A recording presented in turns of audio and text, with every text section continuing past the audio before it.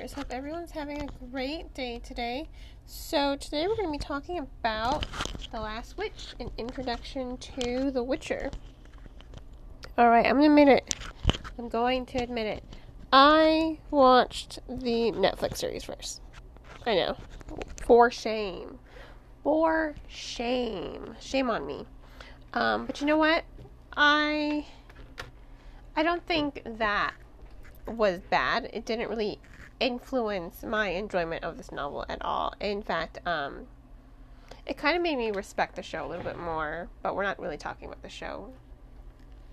We're talking about this novel. So, as I was reading it, I came across something. These are fairy tales. And I think if you know me well enough, you know that I love fairy tales. I do. Especially well-written ones. If it's a bad one, you know I'm going to tear it apart. I am a huge fan of retellings. I'm a huge fan of fairy tales. Recommend me any fairy tale. I have a whole list of fairy tale retellings that I want to read. If only there were enough time in the day. If only I could just stay home and work from home forever. But in any case, I really did enjoy this compilation of short stories, and it's really hard to say that this is a compilation. It's clearly short stories compiled together because each chapter is its own story, but there is a bridge. Geralt's relationship with Nenneke sort of bridges the stories together, and it gives an understanding of Geralt as a character as well. But more on the fluidity. I'll talk about the characters in a second. But more on the fluidity of the story. I actually loved it. It moved so wonderfully. I loved how these are reminiscent of fairy tales. There are aspects related to fairy tales. Beauty and the Beast, for instance. And then you have Snow White in a way. And I really did love these new and interesting stories. They're definitely very fresh. They are different than the show itself. But it's lunchtime, so I really shouldn't be eating and recording at the same time. But I'm starving, and I'm super pressed for time at the moment. I can hear my son crying in the other room, and I can hear my husband having a little bit of a struggle with that. So I loved these stories. Let me get back to that. I thought they were written so well. I thought they were executed so well. I mean, I can't say this enough. This is definitely one for the books, pun intended. It's such a great way to structure stories. It's such a great way to bring to life The Witcher and his world. And I really think that that's key here. If you watch the show, definitely pick up this novel, and you're going to see how different it is. The stories are similar, yes, but the progression, how they develop, they're really different.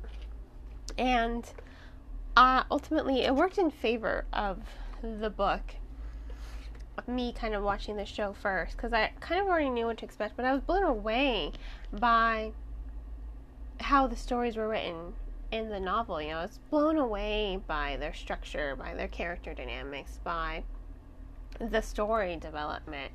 And I really did love, and there are stories in here that aren't featured in the show, which I thought was really great. So I really did love how it worked out in the end.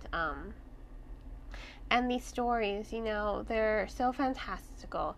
You've got monsters, both human and inhuman. You've got,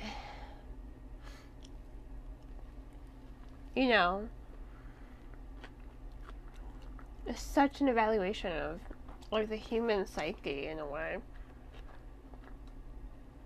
And that's one thing that I love so much about this.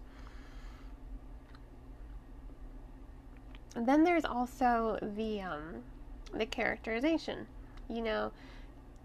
I love Naneki. I think Naneki and Dandelion were my favorite two characters. I mean, I love Jaskier, also known as Dandelion, in the TV show. I love him, you know. Toss a coin for your Witcher. That song is always on my mind. I probably listen to it almost every other day, if not every day. But I think those two are my favorite characters because we really got to see a lot of them in the story. You know, Yennefer is really only featured in that last story, so she'll probably be more in the second novel, which I do plan on reading. You know, I do plan on reading the entire series. But Naneki is sort of like this mother figure to Geralt, and I think it's really great how their dynamic is so strong in such a short amount of time. Because again, Naneki is only in these interludes between the story. You know, her and Geralt, their interaction bridges the stories. It makes the entire novel flow and move quite effortlessly. And she's pretty amazing. I mean, she doesn't take crap from everyone. I love that, you know. If I could be like her, I would totally be like her. She doesn't take anyone's crap. And I love that. She doesn't take Geralt's crap. She puts him in his place. She doesn't take anyone's crap, and I love that about her. As for Dandelion, I think what he does is he brings out this other side to the story. He's more jovial, you know.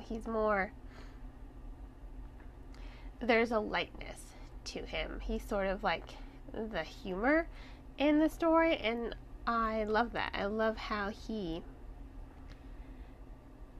highlights the humor in the story and in the world. You know, he's also quite philosophical as well, so I think he's a great companion to Geralt, and I think Naneki is a great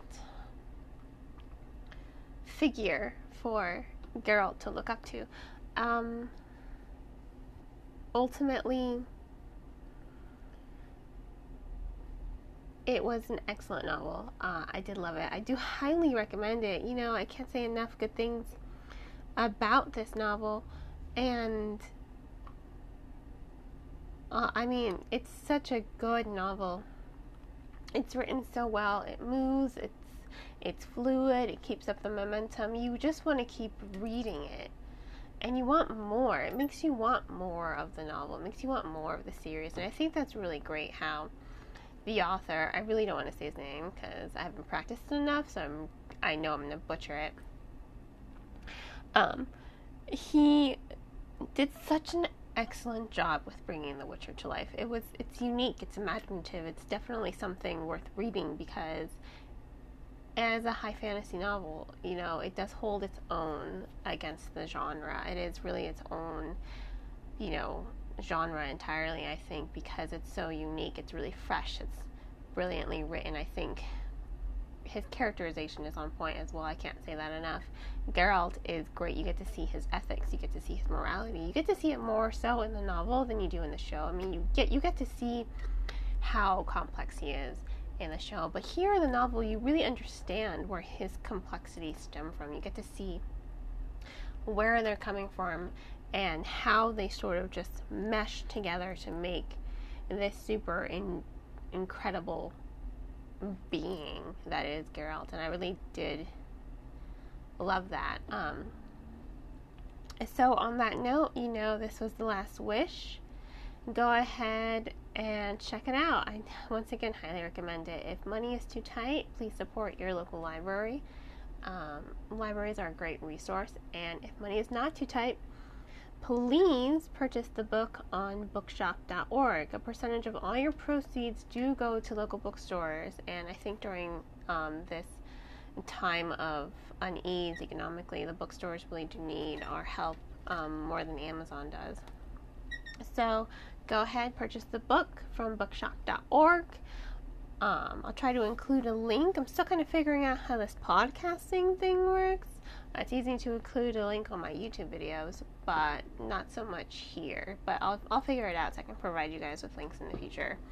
And if I figured out by the time this video goes up, well then just ignore this little segment. Please do not forget to like and subscribe to this podcast. Please share it with your book lovers out there. And have a great rest of your day. As always, happy reading.